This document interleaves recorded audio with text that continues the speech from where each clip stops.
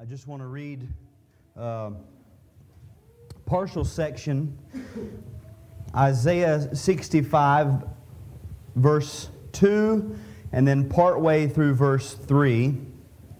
And like this morning, I don't plan on doing an exposition of these verses, but I do believe these verses will set before us the theme that I want to get to. You'll remember that sometimes when we meet on Sunday nights, we've referred to it as Sunday school because you're going to have to think a little more deeply as we walk through the confession and we look at words and phrases.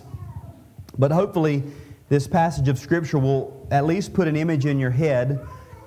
We're in paragraph 1 of chapter 2 of our confession, and we've just been studying the attributes of God. So as I read these verses, I want you to consider the God who is speaking here. Beginning in verse 2. I spread out my hands all the day to a rebellious people who walk in a way that is not good, following their own devices, a people who provoke me to my face continually. This is God's Word. Let's pray. Lord, we do ask that you would bless the reading of your Word, that you would give us attentive hearts and attentive minds. Lord, I pray that you would guide us in this study, and most of all, Father, may we revel and rejoice and worship you, our God, who are so long-suffering with us. We thank you for your patience, Father. And it's in the name of Jesus that we pray. Amen. You may have a seat.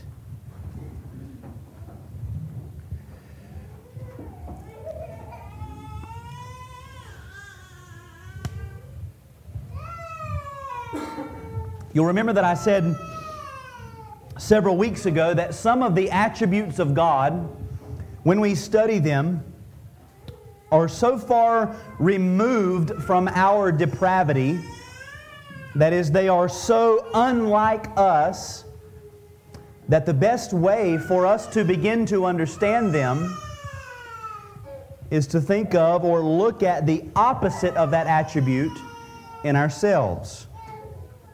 So I want to just throw out a couple concepts or ideas. I want you to think about this. Just think about our society. For example, the idea of second-day shipping. When I was young, if you wanted to order something, everything was 4 to 6 weeks. Now we have 3 to 5 day, second-day shipping. If you pay, $50 of shipping, you can actually get it the next day. Why is that? It's because we can't wait. We don't want to wait for a week. Self-checkout, because we don't want to wait in line behind somebody else. Now we've gone beyond self-checkout where we actually have online order and store pickup because we don't even want to wait on ourselves to get our own groceries. We have the drive-through window. So you got your fast food restaurant, it's fast. And then you got your drive-through window so that you don't even have to get out of your car. That's even faster. Now McDonald's is, revolutionizing the fast food industry with 2 lanes in the drive-through because, again, we don't want to wait in 1 lane. We have direct deposit because we don't want to wait in line at the bank.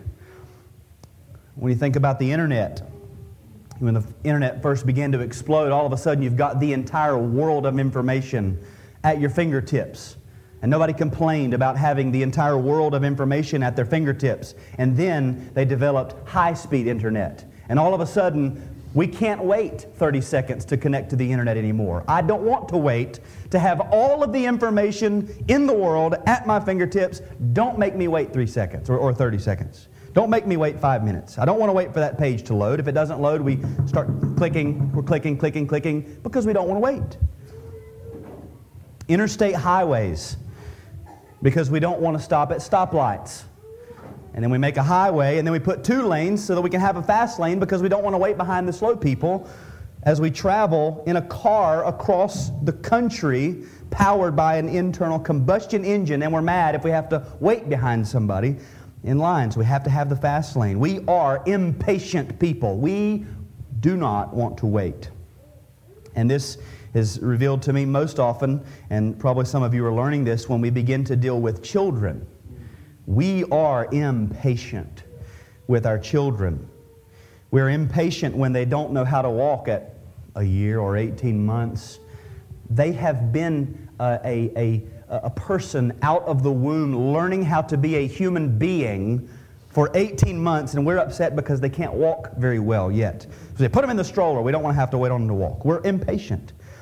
And that reveals to us our impatience. But even more than that, what reveals to us our impatience is when we begin to study God's patience, God's superabundant patience. And you'll notice that our confession, chapter 2 and paragraph 1, we're drawing to the end there, but we have this phrase, after reading that God is most loving, I'm carrying over the word most, He is also most gracious, He is most merciful. And I'm going to carry it over one more time, and we see and we confess that our God, the God of the Bible, is most long-suffering. God is most long-suffering. We typically refer to this as the patience of God. Long-suffering is usually just the more archaic term. The more modern term is patience. I do believe long-suffering probably gets the point across better. God is most long-suffering to the superlative degree. God is more long-suffering than any other being. He is the most long-suffering. No one is more long-suffering, more patient than our God. As a matter of fact, God cannot be any more patient than He is. He can't be any more long-suffering. My mind is always taken to the video clip of when they asked R.C. Sproul, if God is so slow to anger, then why did He react this way to Adam? What God did with Adam in the garden was most long-suffering. And I'll get back to that toward the end. God is most long-suffering. And that word suffering, when we hear it, we typically think of the negative idea of our suffering, but the word suffer is not always negative. It means to tolerate, to permit, or to allow. To suffer is to endure, or to put up with, or to accept without full agreement. In our terminology, we would say let. I will let you do something. That's the same idea. It's synonymous with this word suffering. If I say I will suffer you to use my car, what I'm saying is I'll let you use it. Now these words, tolerate, permit, allow, let, or suffer, they carry the idea of, for us anyway, of inactivity, of not doing anything. Unless you are referring to the postmodern definition of tolerate, which would be celebrate and encourage and support. Toleration, permittance, allowing, suffering is usually just doing nothing.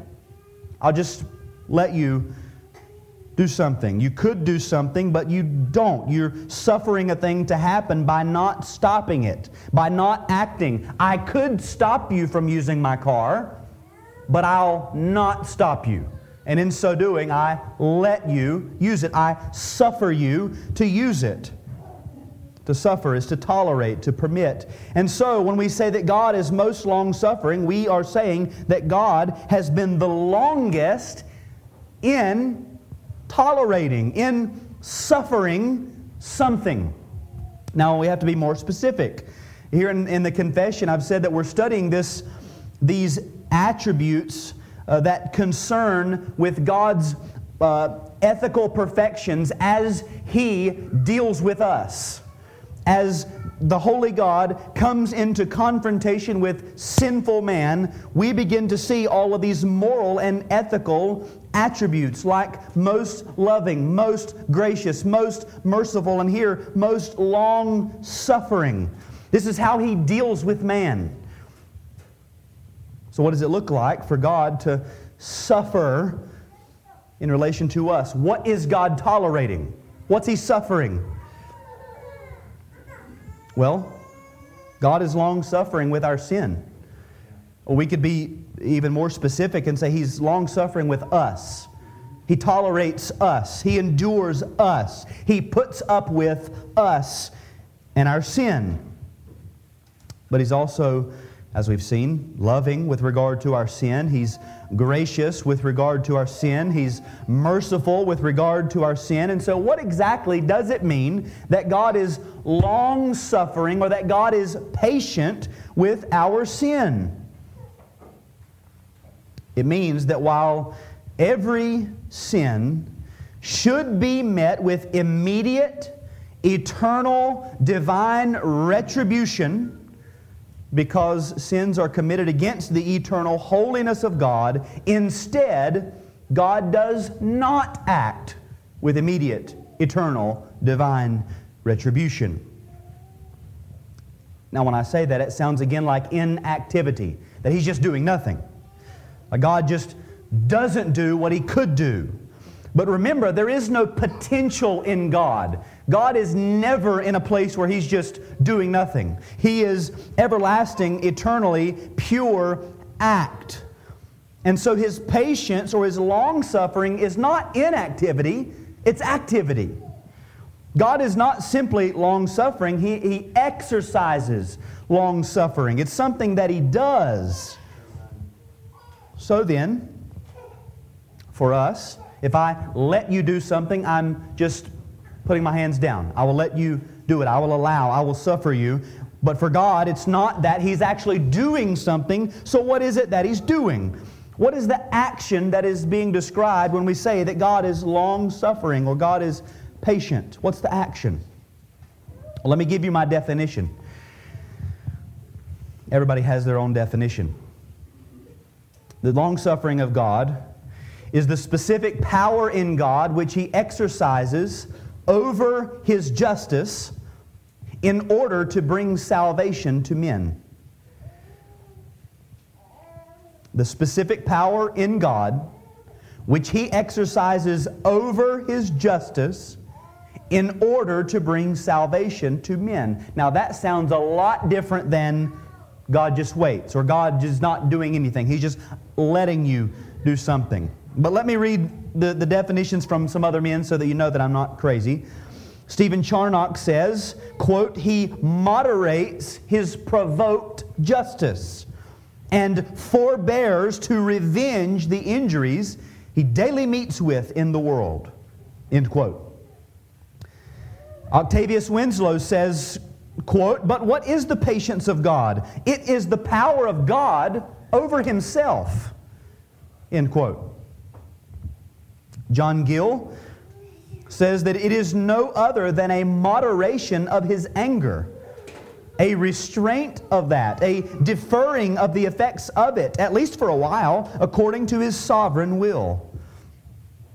And then A.W. Pink says that we would define the divine patience as that power of control which God exercises over Himself, causing Him to bear with the wicked and forbear so long in punishing them.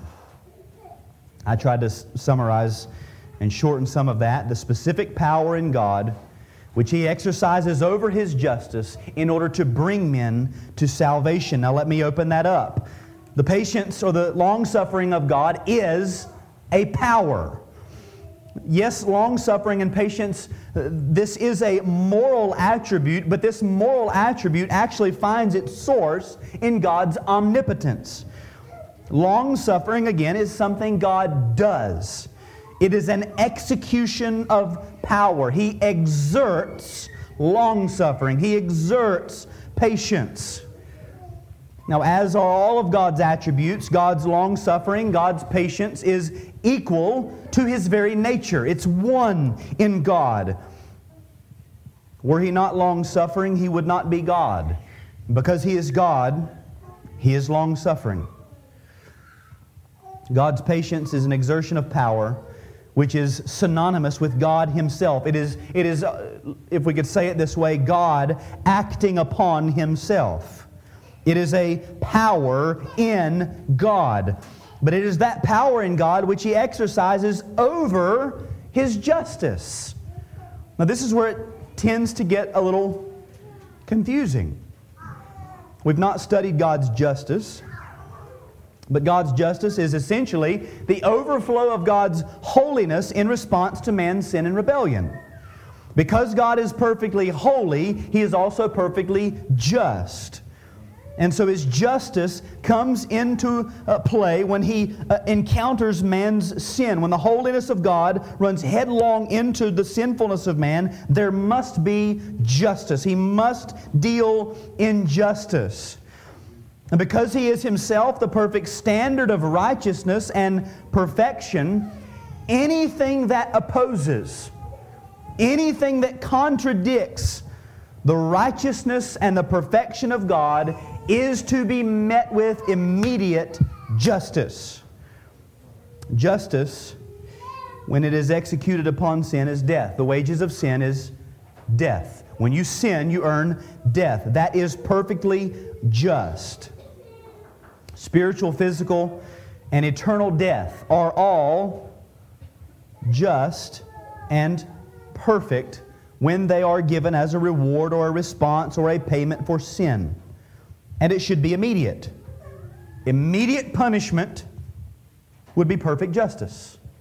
With our children, immediate punishment, immediate correction. Not 1, 2, I'm counting, 1, 2, don't make me get to 3, 1, 2. That's not justice. That's not correction. Punishment should be quick and swift. And that's the way God deals. We learned that from Him. We didn't come up with that. We learned that from Him. Justice should be swift and immediate.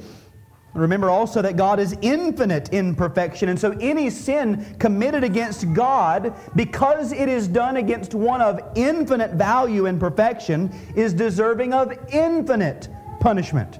So add that to your adjectives of punishment. Perfect justice would have to be immediate. So perfect justice would be God's immediate response to any single sin with the outpouring of His infinite punishment in a single moment. It's mercy that sinners are allowed an eternity in hell to pay their debt. That's mercy. That's merciful. Because it should be poured out on them in a moment. But God prolongs their suffering. That would be justice. Immediate outpouring of infinite punishment in a single moment. But we can all, every one of us, look at our lives and look at the world around us, and we can see that that's not what's happening. God has not responded to your sin with immediate and eternal outpouring of infinite justice. He's not. God is not executing, and I'm going to clarify, this sounds like heresy, but hopefully this will all come together. God is not executing perfect justice as an immediate reaction to any single sin. Now how is that? How can God, here's the question. Ultimately all of these conundrums, the nature of God and what He's doing with man, all of these conundrums are verified or reconciled in the person and the work of Jesus Christ. But how is it that God can be perfectly just and not respond to every sin with infinite punishment? The answer is because He's long-suffering. He exercises power over His own justice, holding it back until such a time as He chooses to release it. That's long-suffering. That's patience. That God would hold back even for a moment from lashing out in an eternity's worth of vengeance and pouring it out in full force, exhausting every drop of it in an even shorter moment in response to the creature's first thought of sin, is an exercise of divine patience that requires still yet an eternity's worth of omnipotence. And yet He restrains it. He is Long-suffering. He holds it back, not just for a moment, but for a moment and a minute and an hour and a day and a week and months and years. He holds and restrains. He is patient with us. That God would exercise patience even for the twinkling of an eye in the presence of a single sin is more patience than we will ever imagine. He's long-suffering because He is infinite. That's how He can be long-suffering and yet someday release His hands and allow His wrath to be poured forth. Long-suffering, no longer executed. Patience, no longer being executed, and we can say it's infinite. It's still infinite because an infinite God did it.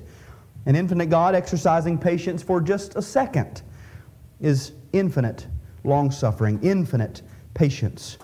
And yet we get patient or impatient with our children. We get impatient with the world around us very often because we've made an idol out of ourselves. We've made an idol out of our time, out of our plans. We've made an idol out of one another, out of our reputation with others. Very often we demand that people be patient with us, and yet we show very little patience with others. We feel very pious when we exercise patience just for a little bit. Do we not? In moments of anger, men will say, I did really good to just keep my mouth shut. I did really good.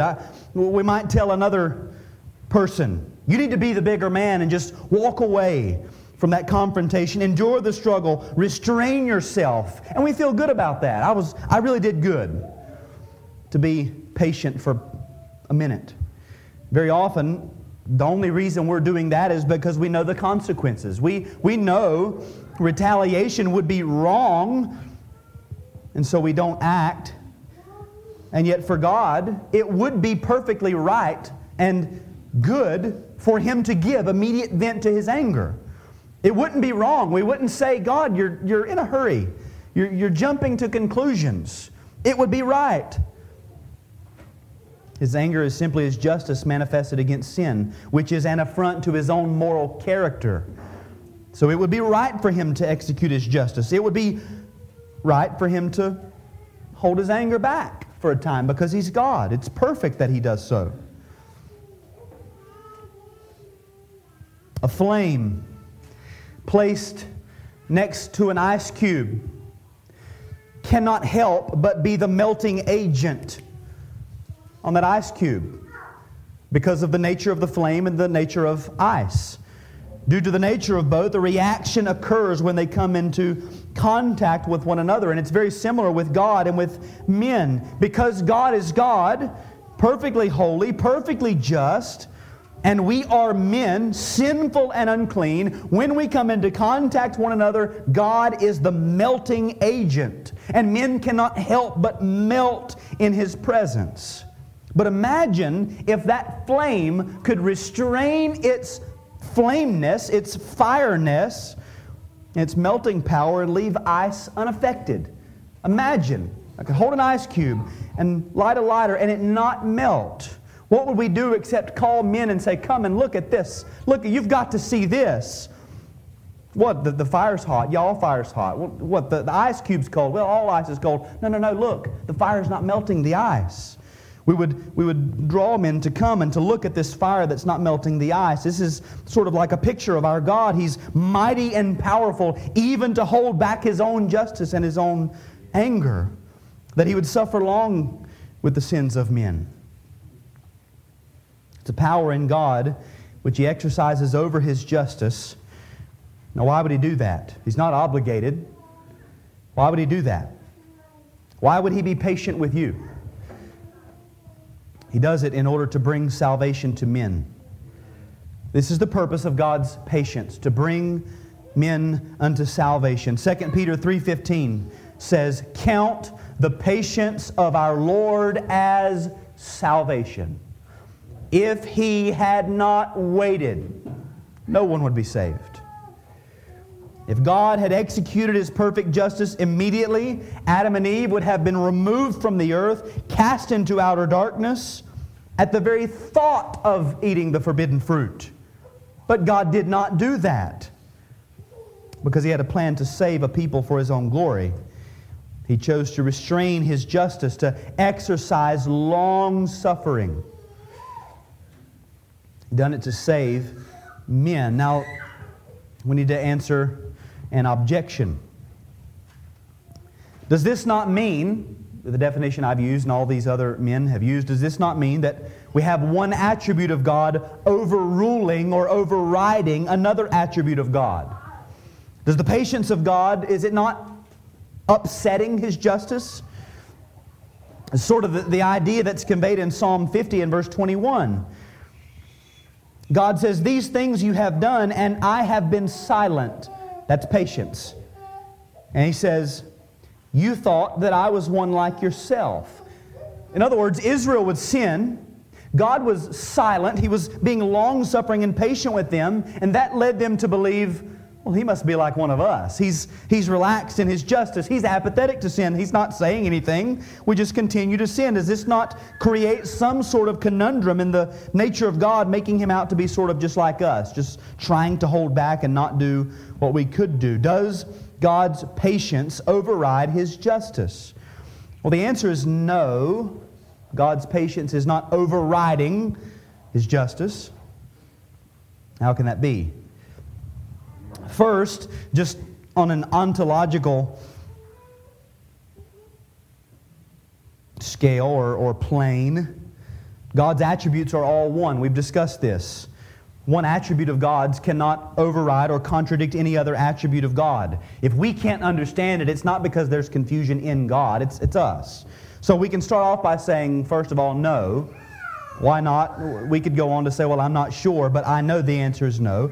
But secondly, when God exerts His patience in dealing with sin, it's not as though His justice is diverted or thwarted or abated in any way.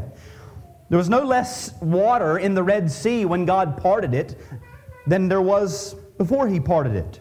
He just spread it out. He held some of it back. The same way, God's justice is not diminished or diverted. It's not moved elsewhere or executed elsewhere because He's been restraining it. He just simply restrains it. He holds it back.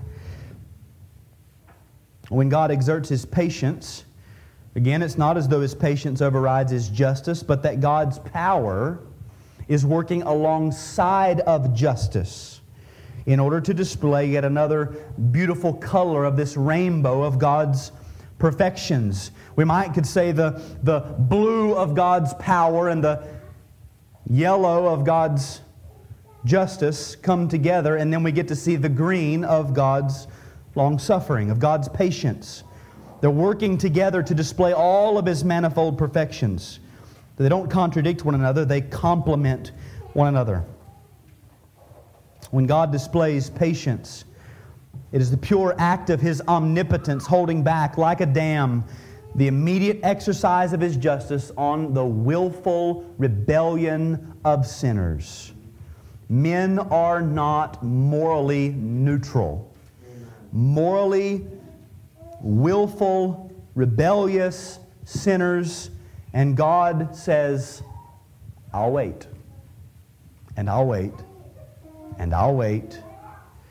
Again, if He were to exercise justice in immediate, we would fall at His feet and worship Him for being perfectly just and good. He's not unjust if He were to destroy us now, and He's not unjust if He destroys men in eternity. He's not unjust if He wants to hold off destruction until that time. It's His creation. He rules it. He does what He wants with it. Now, when we come to the Scriptures, there are other biblical phrases that are used to describe this attribute. Patience, forbearance, slow to anger, silence, endure or endured. We saw in Isaiah all day long. Let's look at some of those. And you can just make note of these. I didn't make any slides. The word patience in 2 Peter 3:9. If you've ever had a conversation with anyone who doesn't hold to the doctrines of grace, 2 Peter 3:9 and John 3:16 are probably the two verses they've memorized. The Lord is not slow to fulfill His promise, as some count slowness, but is patient toward you, not wishing that any should perish, but that all should reach repentance. God here, I don't think I have to go into an exposition. Peter's referring to the people of God, the elect to whom he's writing. And God is here exercising His patience toward all of His people in general. God is patient, not wishing that any of you, any of His people, any of those in the beloved, any of the elect, according to the foreknowledge of God, He's not willing that any of them should perish, any of you should perish, but that all of you should reach repentance. He's waiting. And so there we see the purpose of the patience of God. He's waiting on His people. Why not just, wrap it up now, God? Why not now? It seems like a good time. He says, I'm waiting on my people. I'm gathering my people. 1 Timothy 1 and verse 16. Paul says, I received mercy for this reason, that in me, as the foremost, that is the chief of sinners, Jesus Christ might display His perfect patience as an example to those who were to believe in Him for eternal life. So not only is God's patience exercised in a general way to all of His people, but here we see His patience exercised toward a particular individual, a person. Paul received patience as an example to those who were to believe in Him for eternal life. That's us. We can look at the Apostle Paul and we can see who he was, what he was doing. We can see him sitting there watching the cloaks of the men as they killed Stephen, the first martyr. And we would say, God, what are you waiting for? What are you waiting for? Wipe him out. And then we see him converted. We see the mission go to the Gentile church, the gospel spreading now all over the world. And I can say, then He's going to be patient with me. Or I can see that in my own life. You can consider your own history. Compare Paul's story to yours. Where were you? Where have you been? What are the things that you have said? The places you've been, the things you've done, the people you've communicated or fellowshipped with in the past. Think about that and think about God's patience every moment, every second of every day, waiting, holding back His anger, holding back His justice, waiting, and for that moment when He could pour out His mercy upon you. Just waiting. We see that in Paul's life. In 1 Corinthians 13:4, Paul says, love is patient. We know God is love. God is the full and perfect embodiment of divine love. And so God, too, must be the full and perfect embodiment of divine patience, divine long-suffering. So we see that word patience. That's fairly obvious. But the Scripture also uses the word forbearance to describe this same attribute. The forbearance of God. That is to undergo the weight and pressure of unapplied justice in the face of sin. Now hopefully when I say weight and pressure, you're getting nervous. You say, well, I thought God was impassible. How can He suffer? Again, this is God's forbearance. It's His power over Himself. It's not an external force, something pressuring Him from the outside. It's something He's doing. Forbearance, Romans 2:4.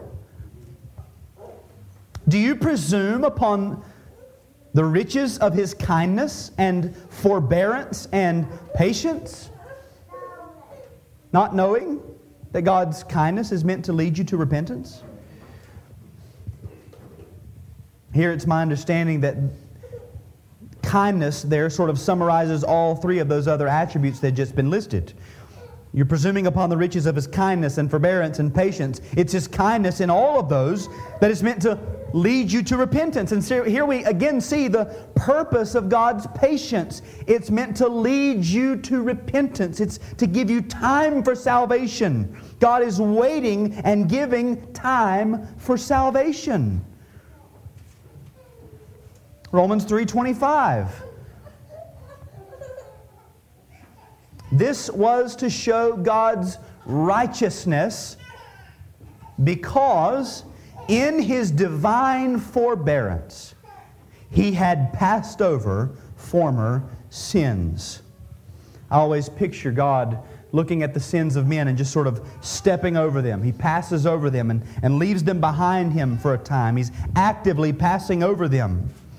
Think about all of the saints. Here's the problem, the issue that Paul has brought up in Romans. How can God be righteous? Adam, Noah, Abraham, Isaac, Jacob, Joseph, all of these men, they were all sinners. How can God be righteous if He just lets them sin and sin and sin? And Paul says that God put forth Christ as a propitiation by His blood, and the purpose was to show His righteousness because He had passed over former sins in His divine forbearance. How could God not execute justice? Setting aside for a moment whatever we might believe about the state of paradise or glory prior to the ascension of Christ, how could the courts of glory or the courts of paradise be filled with men and women, boys and girls, whose sins against the Creator had not yet been atoned for? Can you imagine the angels watching redeemed sinners prior to the atonement of Christ, wanting to know, what are they doing here? God, I remember what Satan did. I remember what a third of the angels did, and look at them held in chains and in bondage, and yet these dirt people are walking around here prior to the atonement. It was divine forbearance. It was because Christ, the everlasting and eternal Christ, was to be the propitiation for our sins. Christ's satisfaction of the Father was so sure in the Father's mind, even prior to the atonement in time and space, that God could allow people to be redeemed prior to the actual giving of the shedding of the blood of Christ. Amen. Divine forbearance. The Bible also says that God is slow to anger. It's the same idea. Slow to anger. Exodus 34:6. The Lord passed before him and proclaimed, the Lord, a God merciful and gracious, slow to anger. And some of the older translations even say there, long-suffering, abounding in steadfast love and faithfulness. It's essential to God's nature and God's being. We love this sermon where God preaches His name. I will proclaim my name. Here's the sermon, the Lord. Then He begins to open up the doctrine. A God merciful and gracious and slow to anger. This is who I am as God, as Yahweh. I'm slow to anger. It's a part of His being. In Nahum chapter 1 and verse 3, the Lord is slow to anger and great in power. And the Lord will by no means clear the guilty. And here the old writers put these two things together, especially Charnock. The Lord is slow to anger in one hand and great in power in the other hand. That's where we get our definition. His power over His justice is His patience. He's omnipotent to restrain His own anger and His justice. Slow to anger and great in power. Psalm 50 and verse 21, we've already seen, uses this idea of God's silence. These things you have done, and I have been silent. You thought that I was one like yourself. Rather than immediately respond and rebuke Israel for their sins, He was just quiet. He just waited. He waited. He suffered long with their sins, with that people. The word endure or endured carries the same idea of God's patience, God's long-suffering. Romans 9:22, what if God, desiring to show His wrath and to make known His power, has endured with much patience vessels of wrath prepared for destruction? Endured with much patience. He put up with vessels of wrath. Why? Why? What benefit does God receive in putting up with vessels of wrath? Well, He's not benefited, but He does get the opportunity to display His wrath and His power. You see, God's wrath is not abated or diverted because He's patient. It's actually made more manifestly known because He is patient. So He endures with much patience. Isaiah 65:2, where we began, We see this language of all day long. I spread out my hands all the day to a rebellious people who walk in a way that is not good, following their own devices. He just waited. All day long, He waits, and He waits, and He waits. He holds out His hands, the quintessential picture of the beckoning of God. He's waiting. His hands are out. He's waiting all the day, and the people are rebellious. Adam sinned. God told him, in the day that you eat of the fruit of the tree, in the day that you eat of it, you shall surely die. How old was Adam when he died?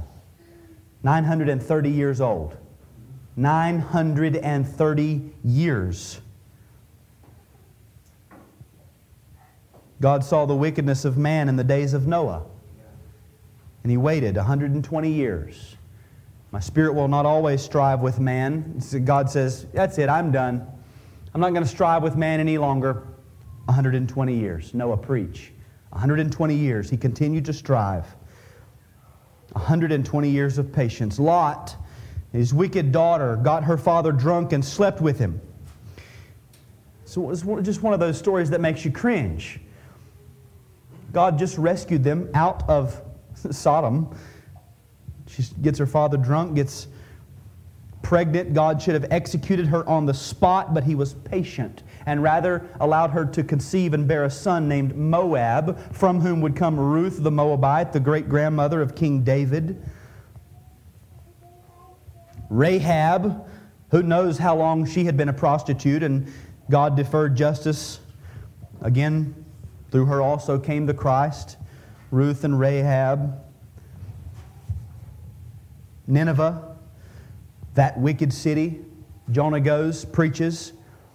They repent. Judgment is set aside for around 100 years until Nahum goes back and preaches again, and judgment eventually came on that wicked city. But why? 100 years? You say God wasn't working in the Gentiles before Christ? He gave them 100 years before He came in judgment. Read Malachi and see the state of the nation of Israel after their exile. They didn't come back restored to godliness and purity. And yet God was patient with them, waiting until the fullness of the times had come so that He could send forth His Son, born of a woman from that lineage. We serve a patient God. He is long-suffering with sinners. He waits and He waits and He waits upon sinners. Now, how can we apply this? Let's make this practical.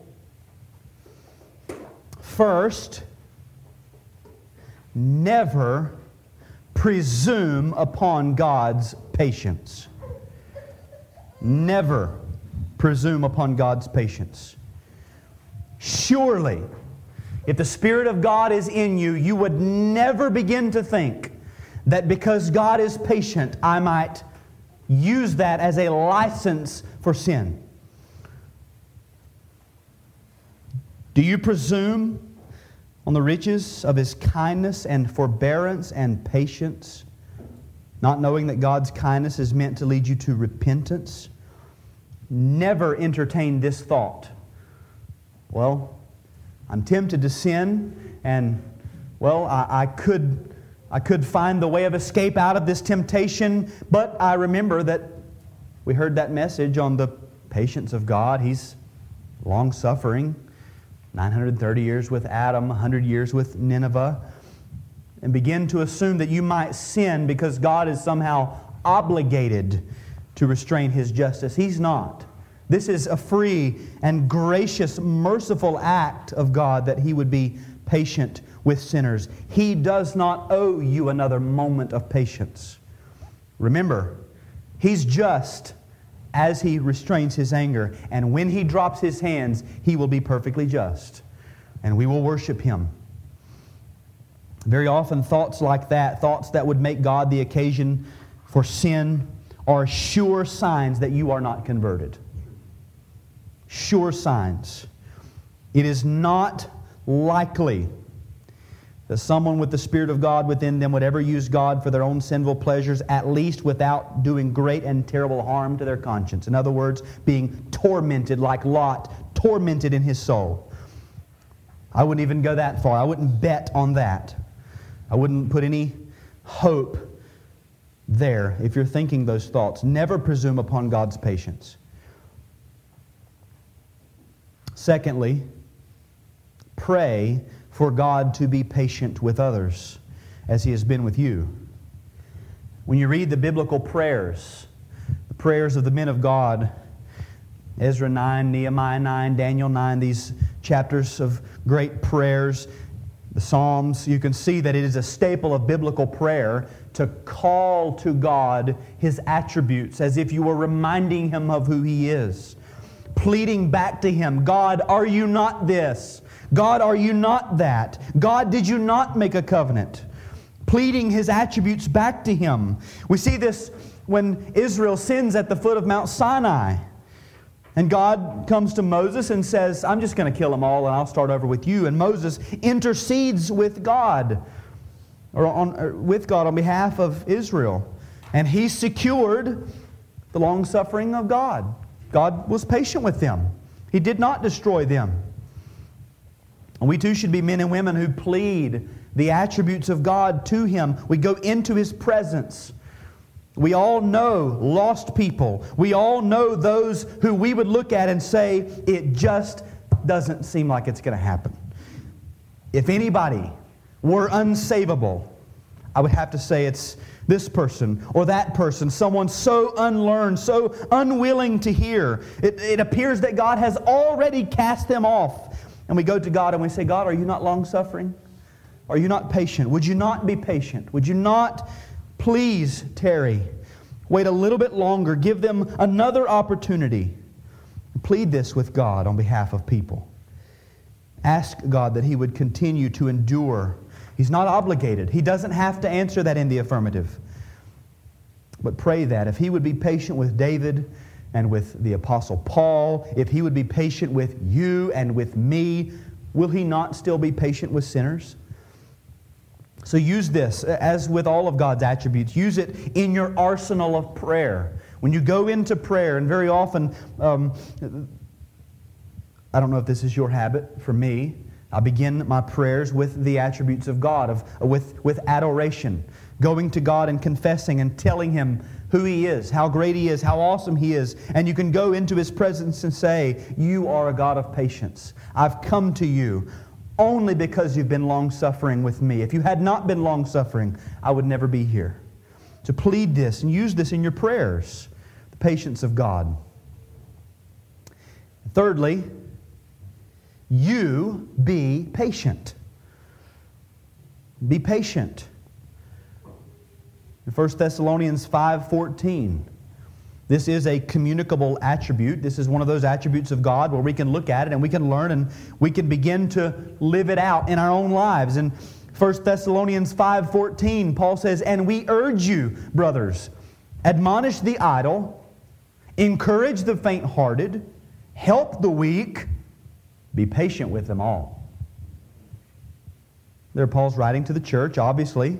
He's writing to them about church life, obviously, about the various kinds of people. He gives these three groups, those who are idle, those who are faint-hearted, those who are weak, and he says, be patient with them. It is your job as a church member to be patient with your brothers and your sisters in this congregation. That's your duty. There will be some who are out of line. There will be those who are about to give up, they struggle to persevere. There will be some who we would consider the weaker brethren, that we know I must set aside my liberties if it would allow them to grow and to be strengthened and matured in their faith. And it's everyone's job with these types of people, be patient. Be patient with them.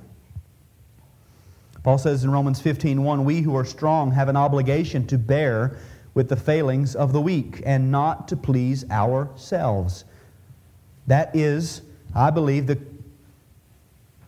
might consider it the locus classicus on Christian liberty. Here's your Christian liberty. You have the obligation to bear with the weak, to give up, to not please yourself. You are free in Christ to stop pleasing yourself. Bear with the failings of the weak. What is that bearing except patience? Suffering along with them. We need to understand that as a church body, we are us. Right? Not us versus them, or y'all versus me, or me versus y'all, or my family versus the church. We're us. You fire me, I'm going to sit right there on the front row. This is my church. We're us. And so we have to be patient with each other. Without this patience with one another, there will never be Holy Spirit unity, Holy Spirit power in the church. Especially as we see new folks and new faces. We have conversations with those who are coming, and, they're not one of us yet.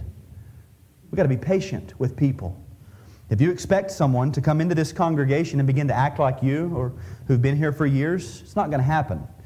That's not Christian love. It's not Christian character. It's not Christian patience. We must learn to be patient with one another. Bear with the failings of the weak. All of this because God has been patient with us. Let me close with this quote from Octavius Winslow, and then I'll pray. When we remember how holy He is, of purer eyes than to look upon iniquity. When we remember how powerful He is, He looks upon the hills and they tremble. And when we remember how just He is, a God without iniquity, just and right is He, and will by no means clear the guilty, and then contemplate His infinite patience with sinners and with sin, bearing long with the one and keeping silence as to the other. Oh, what a God is our God. Let's pray.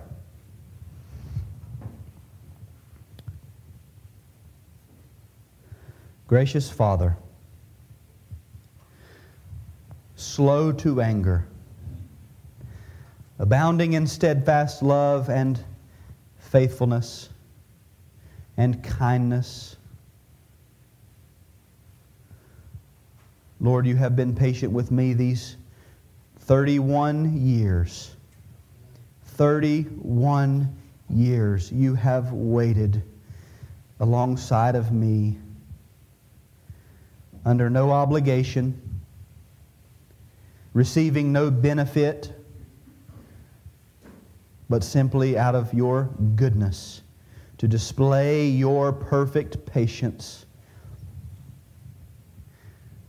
Lord, we are grateful for Your long-suffering. There's no doubt we can all, in our minds, bring to memory friends and family members and co-workers who are yet unconverted, still in Adam, lost and in their sin. Lord, were You to sweep them all off into hell this very hour, we would worship and we would adore Your name for Your justice. We would praise You. All of creation would erupt in praise as You ushered them all off into the lake of fire. And yet we ask, Father, we plead and we beg that You would be patient with men. Lord, we dare not ask for Your patience without already having determined that we would take advantage of it and proclaim the gospel to the unconverted and to the lost.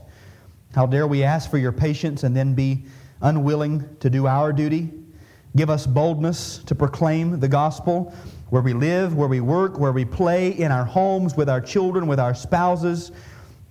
God, may we bleed gospel. Lord, when we are poked and prodded and pressed from every side in this world, may gospel squeeze and ooze out of us. Lord, make us into a patient, long-suffering people so that we can adequately display You, our patient and long-suffering God. May we never be arrogant and prideful. May we never boast. What have we received? What do we have that we have not received? God, it's all from You. It's because You have held back Your anger for a time. Lord, we thank you for the Lord Jesus, that hill called Golgotha, where your wrath that had been held back from sin and sinners was let loose and dumped in full force in the span of several hours on the broken body of our King. We thank you for salvation. We thank you that our King rules and reigns now. We thank you that we operate and we move and live in this world as citizens of the triumphant kingdom. Lord, teach us how to suffer as a proclamation of the glorious, triumphant kingdom of the suffering servant of God, the Lord Jesus Christ. It's in His name that we pray. Amen.